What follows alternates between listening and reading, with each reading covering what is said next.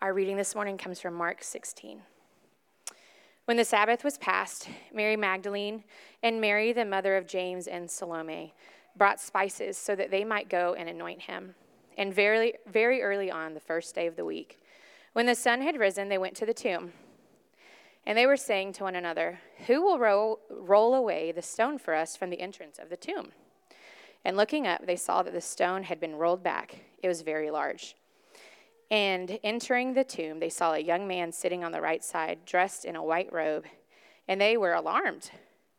And he said to them, "Do not be alarmed. You seek Jesus of Nazareth, who was crucified.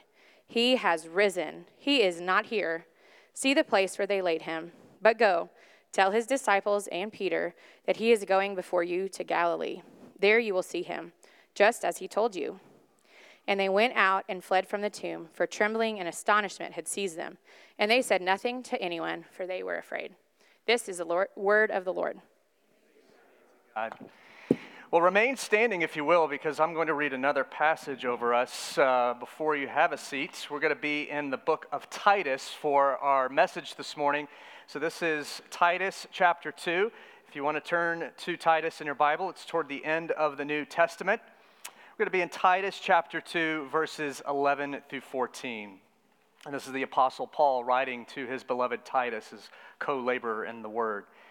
And it says this: "For the grace of God has appeared, bringing salvation for all people, training us to renounce ungodliness and worldly passions, and to live self-controlled, upright, and godly lives in the present age, waiting for our blessed hope, the appearing of the glory of our great God and Savior, Jesus Christ, who gave himself for us to redeem us from all lawlessness and to purify for himself a people for his own possession, who are zealous for good works."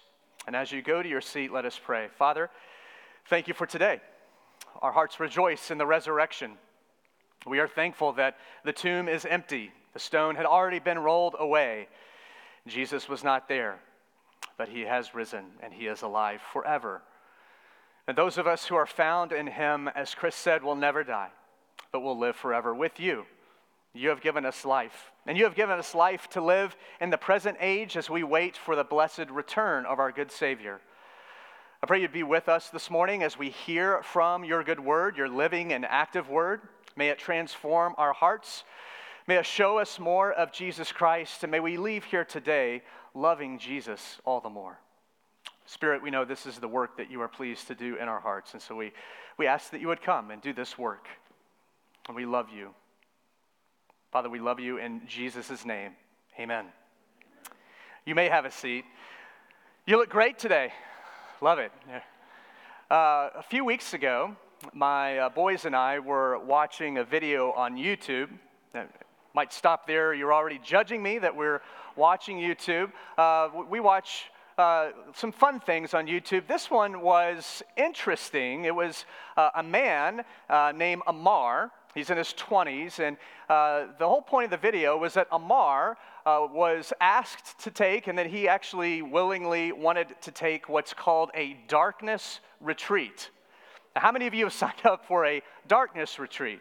It's probably not my first choice. It doesn't sound like a great vacation or a great way to spend 5 days, but that's exactly what he did. He went on a darkness retreat. And it was this little cabin in the woods somewhere that he went into for 5 days. No light, complete darkness. They would put food in a little cubby for him every day, but he had no interaction with another human. So no phone, no flashlight, no reading, no scrolling. His 5 days in this cabin were chronicled by an infrared camera, several infrared cameras actually, so you could see him, what he was doing. You could hear him, what he was saying or thinking, but he was removed from all the distractions and screens of normal life. So on one hand, it was refreshing for him that he did not have the worldly distractions in this 5-day cabin experience in a darkness retreat. But he was left alone to his mind, completely alone. During his retreat into darkness, Amar did not know what time it was at any point. If you were here last week, you remember that Pastor Chris asked this question, what time is it? And the only way that we know what time it actually is through wisdom, is through the revealing wisdom of someone from outside us. So you see, Amar didn't know what time it was. In the total darkness, he needed someone outside of himself to tell him what time it is. And so as you're watching this video and you're seeing him struggle through 5 days in the darkness, when he finally emerges from this darkness retreat and steps into the light appears, and only then does he get his bearings. The light appeared. We see that word in the text I just read out of Titus chapter 2.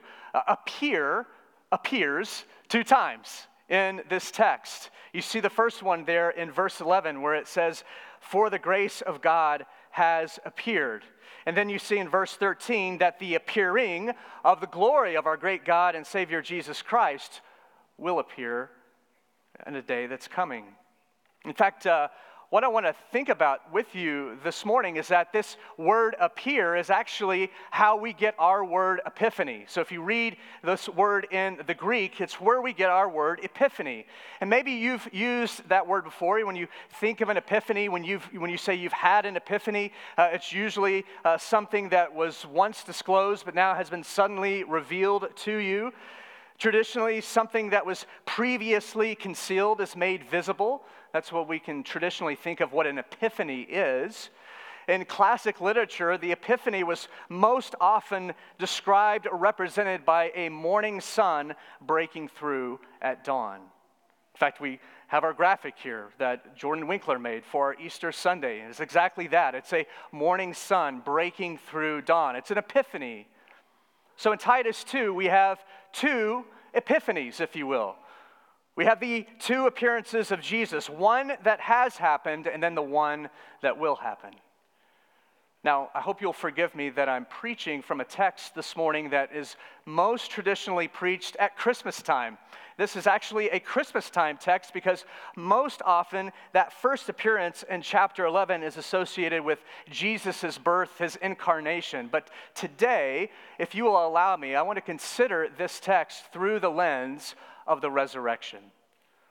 I want to consider the epiphany of Jesus, the breaking through of light in the person of Jesus Christ as he appeared after Good Friday and Silent Saturday.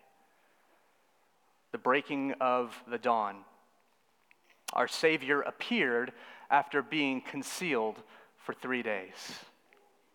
And so it was that the resurrected Christ appeared. First, as we heard Stephanie read, to Mary Magdalene, and then Mary, mother of James and Joseph. Later, we will read that he appeared to Peter and the disciples, and then Paul says he appeared to some 500 eyewitnesses. The resurrected Jesus appeared to many. Jesus has risen from the dead, just like he said he would. He's defeated that last enemy, death. And we have victory and life in him. And so, in Titus 2:11 through 14, this is the grace of God that has appeared. The grace of God in the person of Jesus Christ has appeared. And then we know that he will appear again on that glorious day as we wait for him. So the 2 epiphanies of Jesus Christ, the one who is the embodiment of grace and glory. Jesus is grace. Jesus is glorious. If you are new to church, I know there are several new faces that I'm looking at right now. I know several of you, and I'm assuming that a lot of the new faces are friends or family of our family here at City Church. First of all, welcome. So grateful that you are choosing to worship the Lord and that God has brought you here to worship together with us. I'm going to guess that you know enough about Easter that you're not going to be surprised that we have already and will continue to talk about the resurrection. But maybe you're asking yourself, that's to be expected. It is Easter. We should be talking about the resurrection. Jesus lived. Jesus died. Jesus has risen. And now we're reading and thinking about the fact that he is coming back again. But you might be asking the question this morning, so what? We could celebrate that this morning. We've put on our Easter best. More than likely, we've celebrated in some form or fashion, or we're going to today over lunch or Easter egg hunts. What does it mean, though? We celebrate this day every year, but what does it mean for us as we leave here this morning and go throughout the rest of the week? So you might ask that question, so what? It's actually a good question. It's a question we should ask every Sunday as we open God's Word, as we learn from Jesus about who He is and what He has done for us. We should be asking, so what does this mean for me? And as we read this particular text in Titus chapter 2, we should be able to answer that question in a very particular way. Here's what I know about you. And the reason I know this about you is because I know myself. You want to change. You want to change.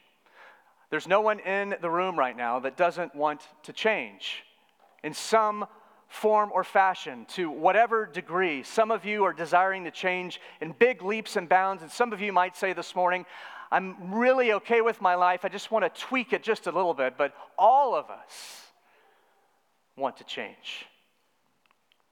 We all want to be healthier, we want to be wiser, we want to be smarter, we want to be more generous with our time and money. We want to change. The world certainly knows this about us. TV news producers know this about you. That's why if you watch news long enough, you're going to see the same stories over and over again. How to get more sleep, how to be more organized, how to be more productive, etc. There's nothing new under the sun. We all want to change for the better. More importantly, God desires for us to change. God wants us to change. And I think our text today shows us that the grace of God that appeared in the resurrected Christ and the glory of God that will appear one day soon, these two epiphanies, these two breaking throughs, change us. The two epiphanies of Jesus Christ allow us to truly live changed lives. For the Christian, for you and me who believe that Jesus Christ is Lord and Savior, we are able to live godly lives in the present age. That's what Paul says there in verse 12, that today we are able to live in a way that pleases Him as we wait for His blessed return. As we wait for that second epiphany, that breaking through of Jesus in the clouds. Glorious, lasting change is possible because of these two epiphanies. And so the rest of our time today, what I want to do is take a look at these two appearances of Jesus Christ. These two epiphanies that we find in this passage. And so if you're taking notes, we provided a handout for you as you made your way in. There's a place for you to take notes on that sheet of paper. Here's the main idea today. Today's epiphany transforms us now as we wait for the epiphany to come. Today's epiphany, the reason that we're celebrating today, the epiphany of Jesus Christ resurrected, changes us today. It transforms us now as we wait for the epiphany to come. So let's dig in. Let's look at this epiphany, this dawn-breaking sunshine of the grace of God, Jesus Himself. So I want to suggest that the epiphany of the grace of God does four things. It does four things. You see them blanks there on your handout. Here are the four things. The appearing of God's grace rescues, regulates, redeems, and reclaims. 4 R's. Rescues, regulates, redeems, and reclaims. First, the appearing of the grace of God rescues. Verse 11, the grace of God appeared, bringing salvation, bringing rescue for all people. Now, just to clarify, some have read this and interpreted it in a way that the author does not intend. Paul is not saying that all are going to be saved. Although God desires all to be saved, we know that not all will be saved. But salvation has been made available for all people in Jesus Christ without discrimination. He has come to bring salvation for all people. The appearing of the grace of God in the person of Jesus Christ rescues people out of darkness and sin. Our greatest need since Genesis 3 has been for a Savior. Whoever Jesus is to you as you contemplate him this morning, your greatest need is for Jesus Christ to be Savior in your life. Here is the free offer of Christ, the gospel of our salvation. In fact, later on in Titus chapter 3, listen how Paul describes this gospel, this good news that Christ has come. He has appeared and he has brought rescue. He has brought salvation. This is Titus chapter 3, verses 4 through 7.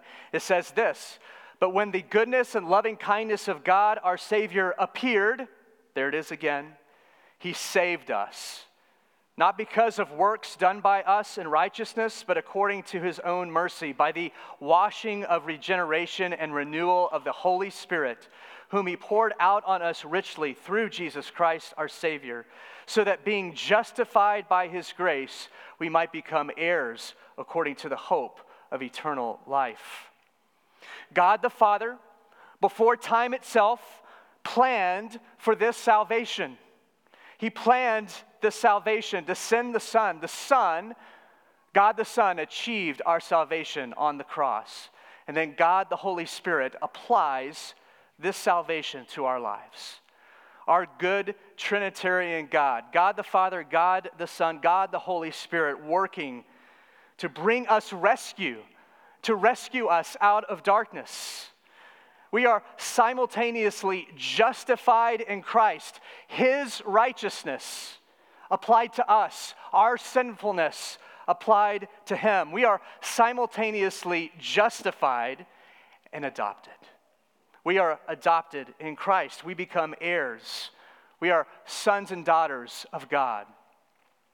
The epiphany of Jesus Christ on Easter Sunday makes all of this real. This has been fulfilled. Jesus has risen. The risen Christ has brought salvation for all people. It is done. This is the best news. This is how much you and I are loved this morning. He did it. He did it.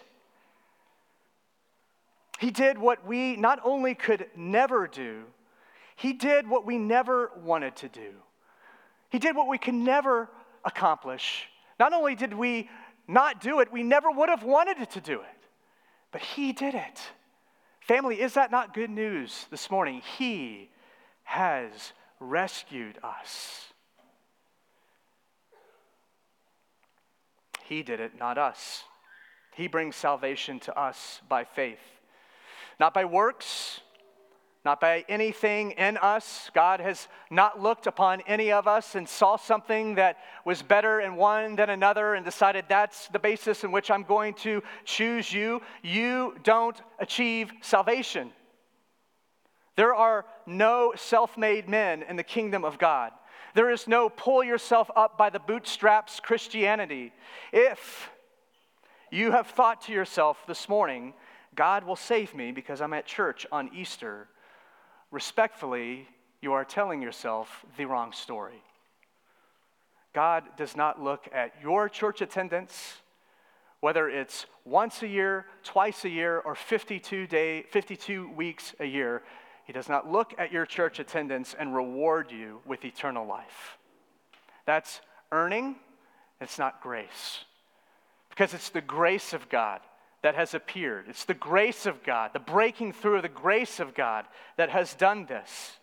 One author I've been reading puts it this way. He says the superabundant grace, not just abundant grace, which would be good enough, the superabundant grace of God is gratuitous. It's a big word, gratuitous. Gratuitous means unnecessary. Gratuitous is wholly unnecessary. But that's the grace of God. He did not need to do this. He didn't need anything in himself to create us or save us. Everything from our being created to our being saved was not necessary. Do you understand that this morning? Does that humble you? God did not need to fulfill something lacking in him, but he is love. He loves us. He loves to give, and he gives life, and he gives love, and he gives meaning, and he gives joy. And so what that means, brothers and sisters, is that we live a gratuitous existence. This is a gratuitous life. We live a life that all we have is empty hands. We are receivers of this gratuity from God. And so the only thing left to say is thank you. The grace of God has appeared and has rescued us. And next we see that this appearing, this epiphany of Jesus regulates us. And what in the world do I mean by that? Look at verse 12. It says, "For the grace of God has appeared," verse 12, "training us to renounce ungodliness and worldly passions and to live self-controlled, upright, and godly lives in the present age." Pastor Alistair Begg calls this the school of grace. I love that. The school of grace. In fact, this word trains or trained is the same word for disciple or tutor or educate. I don't know if you've ever thought of grace like this. Have you ever thought of grace being a teacher? A grace that is allowing us to say no to certain desires and yes to uprightness and godliness. Now, what does that verse mean for us? One thing it means is that there are such things as wrong and bad desires. There are such things as desires that we are to say no to. And the Bible gives us many examples of what such desires could be. Sexual immorality, fits of anger, drunkenness, coveting, envy, divisions. I don't know about you, but I see that play out all the time in our world. I see that play out in my own heart so often as well. If we've been given everything by grace, if we've been given everything for life and godliness, then renouncing sinful desires is possible. At the bare minimum, that's what this verse is saying, that saying no, renouncing ungodliness is possible. Even when those desires resist your renouncing of them. And let me tell you, they will. Those evil desires will resist the renouncing of them. But not only is the renouncing of sinful desires possible, it's joyful. It's joyful. Who is your favorite teacher in school as you think back? Kids, maybe you're thinking right now as you're in school, who is your favorite teacher? Some of you, that's mom and dad. Praise be to God. As I think back in my school, in high school, my most difficult class was AP U.S. Government. And I took that when I was a senior in high school, and everyone talked about Tom Strother. Dr. Strother was the hardest teacher in the entire high school. But as I completed that challenging class, he was the best teacher I ever had. He was the greatest teacher I ever had. Yes, it was incredibly difficult content, and yes, it was challenging to write all those papers and to learn about all the different facets of government. It was hard, but Dr. Strother was my favorite teacher. We are trained by the best teacher. And this text tells us that the best teacher is grace.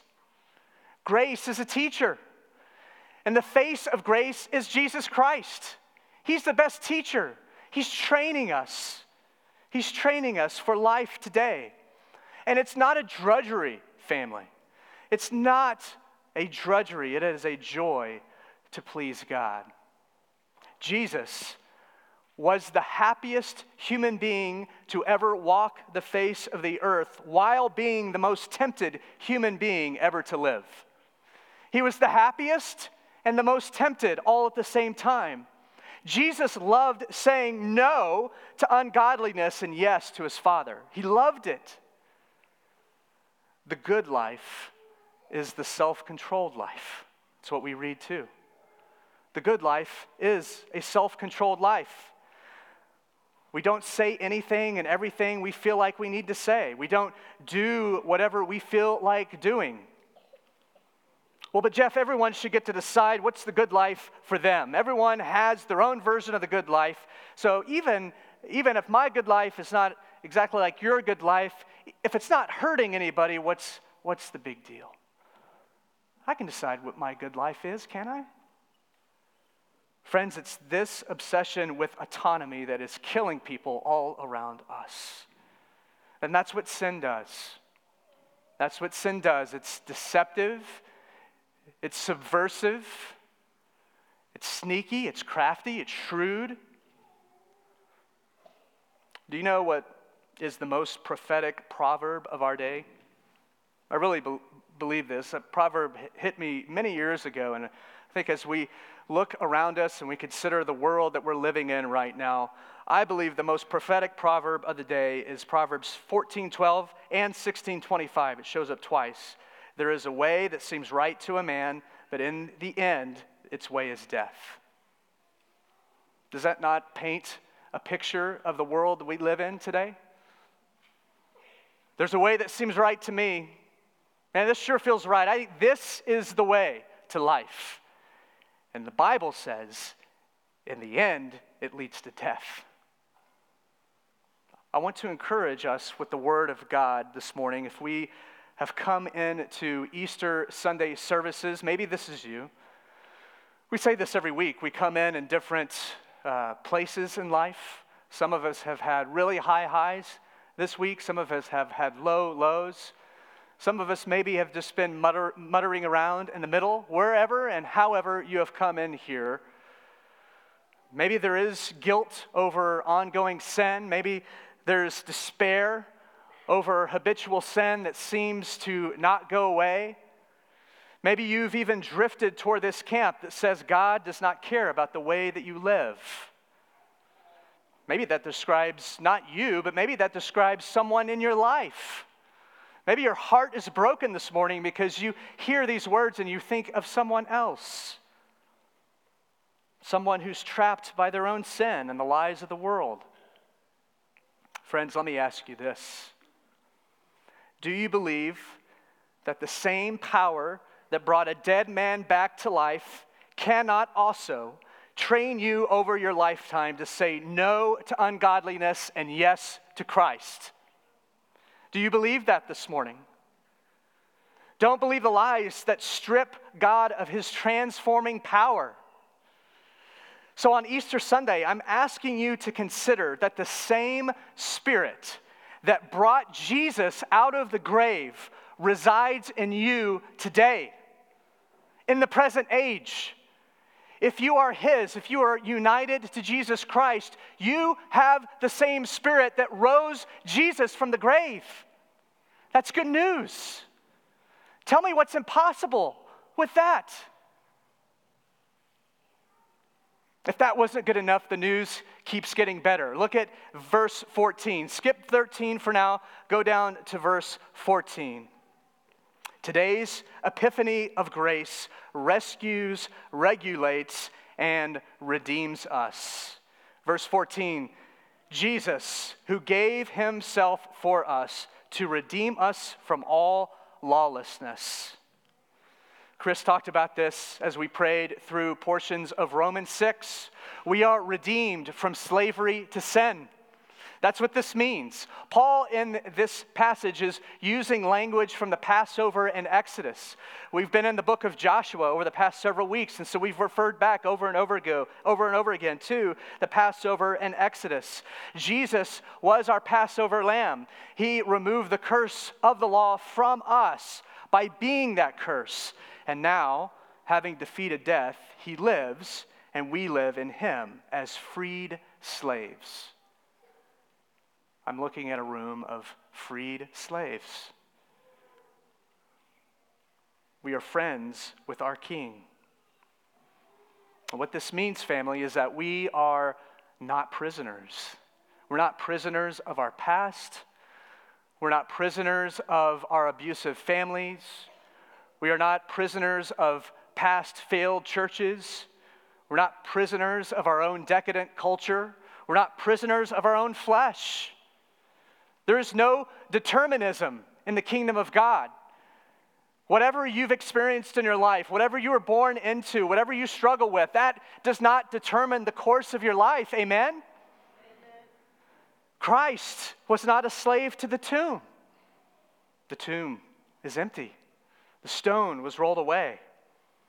The grace of God has appeared, and we are free. We're free. We're free to ask for forgiveness when we have sinned. There's freedom. We're free to abide in Christ for nourishment. That's the invitation this morning, is to walk in that beautiful freedom that Jesus Christ resurrected has given all of us. You see Amar in the cabin in the woods in his darkness retreat. He was a slave to the darkness. He couldn't see anything. He was only left to his own mind. He was left helpless. And actually, watching this video with my family was a very powerful picture of what life apart from God is like. It was very instructive for us. Until the breaking through of light, until the epiphany of the grace of God, we are all groping around in utter darkness. We are in the dark.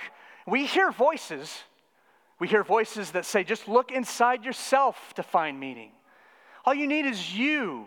Just unlock what's inside. But we're still lost. We need help. We need something or someone outside of us to shine light into the dark spaces. We need someone or something outside of us to shine light into the dark room. We don't need just anyone. We need God incarnate. We need Jesus Christ. We need him to pull us out of the darkness. We need to grab a hold of those nail-pierced wrists and have him drag us into the light. The sun has risen. You are no longer a slave. You have been redeemed. I don't know about you, but I needed to hear this morning. I need to hear this every day. The resurrected Christ means that there is powerful hope for the addict. There's powerful hope for the backslider. For all of us, there's hope. There's a way out of darkness that the risen Christ is giving you today. He has done that.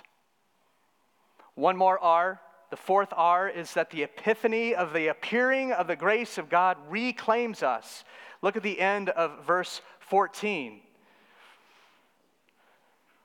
Who gave himself to redeem us from all lawlessness and to purify for himself a people for his own possession who are zealous for good works. Jesus reclaims us for himself, for us to be excited. That's what that word zealous means. We need to be excited about doing good works. Again, good works do not earn us salvation, but good works is a response to the grace of God. And good works are empowered by God. He has reclaimed us. We are a people of his own possession. This is the language from the Exodus, and even later on in Deuteronomy 7, when God is addressing Israel, he says that they are a treasured possession, but it's not because of anything in them.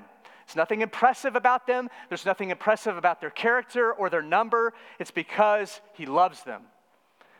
He possesses you because he loves you. He loves you. Church, the Lord loves you. You belong to him. A bride and her groom. This is who he is. This is who he is to us and for us. And the empty tomb and the angel proclaiming, he is risen, he is not here. All of that is proof of his love. It's proof. Now, as we close, remember I said there's 2 epiphanies in this passage. And so we've spent most of our time talking about the epiphany, the appearing of the grace of God, which has already happened. And this morning we're celebrating that epiphany being the resurrected Christ. But there's another epiphany, and this one's in the future. Look at verse 13. We are waiting for our blessed hope. The appearing of the glory of our great God and Savior, Jesus Christ. What a great epiphany that will be, won't it, family? We live in the anticipation of Christ's return. The first epiphany, it rescues, it regulates, it redeems, and it reclaims us for Christ. It helps us and allows us and trains us to live in the present age a godly life, a life that's pleasing to him while we wait for our blessed hope.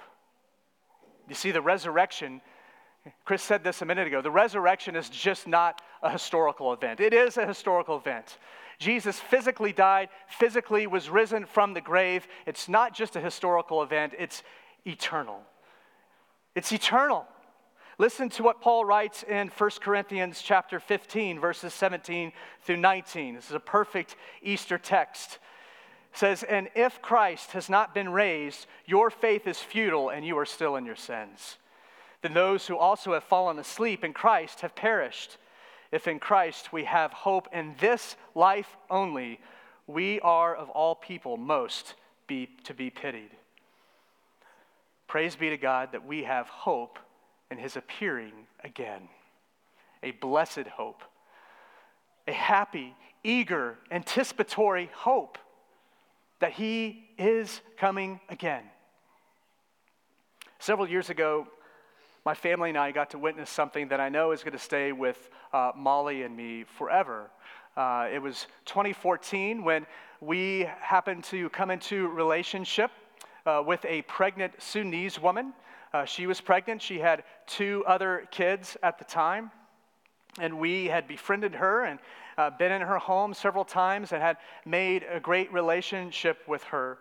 Now, they had just moved here. They have just become refugees from the Sudan after fleeing the horrible civil war that was ongoing there. Many of you are familiar with what was happening, especially at that time in the Sudan. And Alik is her name, and she saw terrible things. We heard stories of terrible things that she and her family were coming out of as they became refugees here in America. Now, Alik was married to Dion, but in the chaos of leaving the Sudan, Dion was separated from his family. He was separated from his pregnant wife and his 2 children, and so he was in a refugee camp in another part of Africa when Alik comes to America as a refugee. And so, we befriended her. Some other friends and us continued to minister to her. And so for 2 years, we did that. And for 2 years, Molly and another friend worked with the State Department to try to bring Dion over to America. For 2 years, we prayed. We asked the Lord to show favor, to allow Dion to be reunited with his family in America. We cried, we prayed. We worked our way through the red tape immigration system of the State Department, if you can only imagine what that was like. But then in 2016, 2 years later, we got word that Dion was coming to America. And so in November of 2016, we, along with Alik and now her 3 children, and dozens of others, drove to DFW Airport. It was late at night. We drove to DFW Airport. We hung out in Terminal D, and we waited for Dion to emerge from his flight. So everybody was was on their tiptoes, looking through the glass into the hallway where we knew we would see Dion for the first time. We knew that soon he would appear there. No one took their eyes away from that hallway. And then he appeared. And Dion walked through the doors of Terminal D at DFW Airport, and he hugged his 2 kids, and he met his youngest son for the first time, and he fell into the arms of his bride. They were in the middle of Terminal D. This was a picture of hope fulfilled. Of hope fulfilled. By the way, the name of that 3rd child, Hope. And so, family, may it be like that for us 1 billion times over. May it be just like that for us, although 1 billion times over when our Savior appears for the second time and takes us into glory with him. You see, there's no such thing as a saint that lives indifferently to the second coming of Jesus Christ. May we be a people that also are on our tiptoes waiting for Jesus to return, expecting him at any moment. May that be a picture of how we live our lives. May it be a picture of Mary Magdalene rising before the sun and heading to the tomb to try to find Jesus. May that be us as we wait for our blessed hope.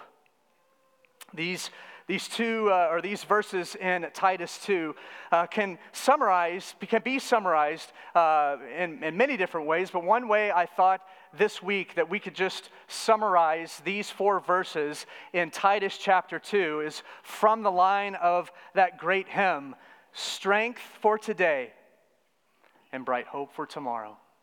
Strength for today. The grace of God has appeared. Jesus is risen. The tomb is empty. Strength for today to change more and more into the image of Jesus Christ, and bright hope for tomorrow because he is coming again. Today's epiphany transforms us now while we wait for tomorrow's return of Jesus Christ. The resurrected Jesus has changed everything. Let us pray. Father, we are so grateful, so thankful that this is reality. We're thankful for the empty tomb this morning. We're thankful that he was not there. We're thankful that he is risen, just like he said he would. The grace of God to save sinners like me has appeared, and it changes us. So I pray that we would be reminded of the grace and its power working through our lives to be able to live in uprightness and godliness today, to live self-controlled lives in the present age, while we wait for our blessed hope, the second epiphany of Jesus Christ breaking through the clouds to bring us back into glory. And we so anxiously await that day. Father, I thank you for my friends. Thank you for my brothers and sisters. May you nourish them with your word. Spirit, will you encourage them as they love Christ all the more? If any do not know you, Jesus, Spirit, I pray that you would do the work to open their hearts to receive truth. We know this is what you're pleased to do. You're pleased to take that which is dead and bring it into life. We love you, and it's in Christ we pray. Amen.